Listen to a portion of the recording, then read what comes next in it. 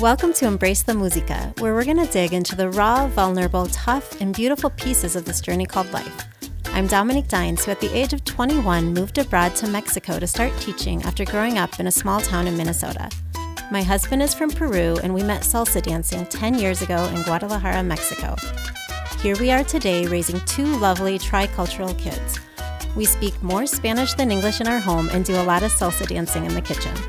Embrace the Musica is going to be a place where we talk about what it's like being married to someone from a completely different culture, living in a place that neither of us grew up in, being a working mom, constantly fighting or accepting cultural norms, and all the things that keep us afloat, which includes a lot of heart and humility. So let's embrace the Musica today. Welcome to my first podcast episode. I'm so glad that you're here with me on this journey. But to be honest, I'm terrified. You know that feeling like you really want to do something, but it kind of makes you want to pee your pants at the same time because you're so nervous? That's where I'm at right now. Don't worry, I'm going to hold it together, but it's that sort of nervous you get when you apply for a new job and you get called in for the interview and you hope you remember what you want to say. But over the past few months, I've turned into quite the podcast junkie. Whether it's listening to them while driving my kids to and from their activities or running down the beautiful streets of Guadalajara, I've been consuming a lot of content, and I've learned so much from so many people. So I feel challenged to give this a try on my own. Okay, let's be honest, with the help of some good friends who actually know how to produce a podcast. And even though I'm scared, I keep asking myself, what's the worst that could happen? I mean, for the last month, the worst that could happen is I couldn't even figure out how to record one of these. Yes, I'm a techie in a lot of ways, but this was beyond my educational technology experience. So I had to ask for some help.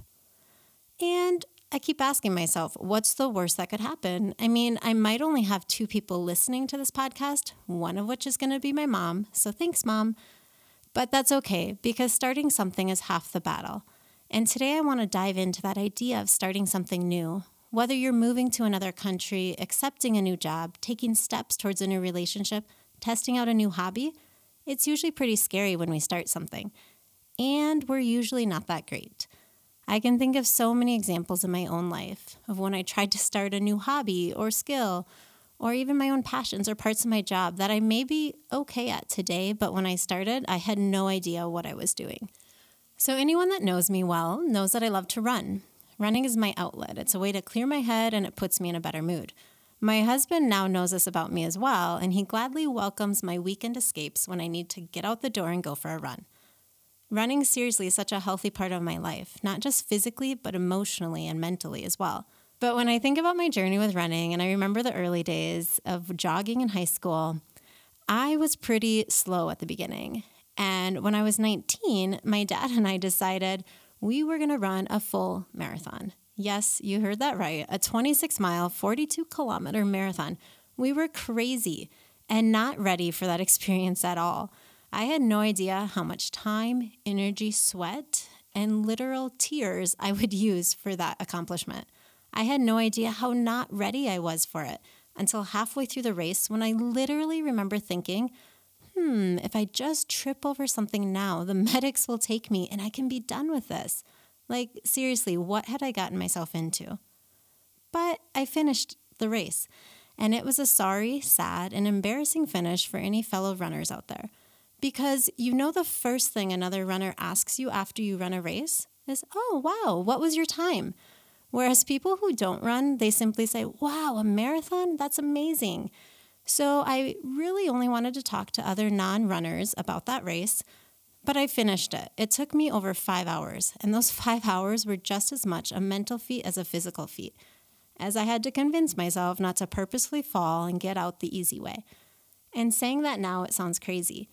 But since that race, I've run a number of half marathons and other races, and my time gets better with each one. So it goes to show that when we start something, we're not going to be the best or be at our best. We may even want to give up along the journey, and that's normal. But I keep asking myself, what's the worst that could happen? With running, had I not pushed through the bad to get to the good, I wouldn't have found my love of running. I wouldn't have had that outlet that I have today to clear my head. I had to let myself fail and suck at something in order to get to the good stuff. And I think a lot of life is like that. We're never going to be the experts or the best at something when we start out. Like this podcast. I'm fully aware that it's going to take me some time to find my groove and to feel more comfortable. It was the same with running.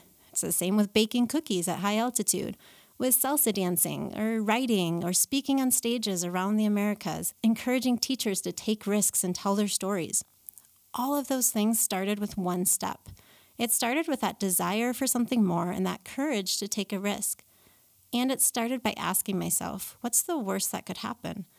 So wherever you're at in your journey, wherever your story has taken you this year, I encourage you to take that first step with something new, to ask yourself, what's the worst that could happen?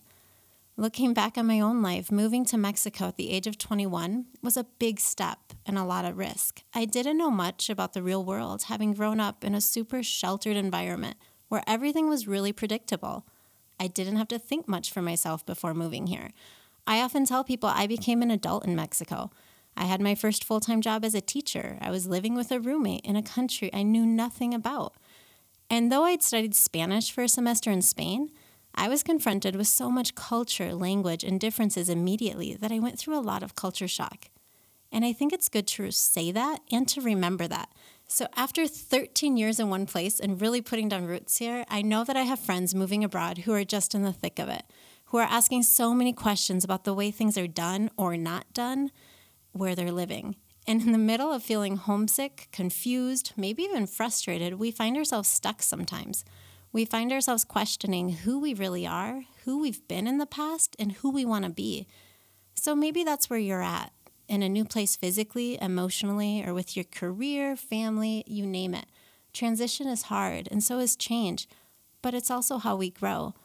So this podcast is going to be a place where I'm raw and vulnerable and talk about all of those things that have to do with living in a country that doesn't always feel like home, making a community in the place that you've been planted, being a working mom and trying not to feel guilty about all the things, and chasing dreams, because I really believe we've all been given dreams for a purpose.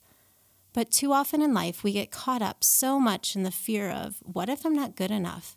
What if I don't have enough to say? What if someone disagrees with me? What if I'm not smart enough? What if I'm not? Fill in the blank with whatever word you might be struggling with. But we ask ourselves, what if I'm not enough?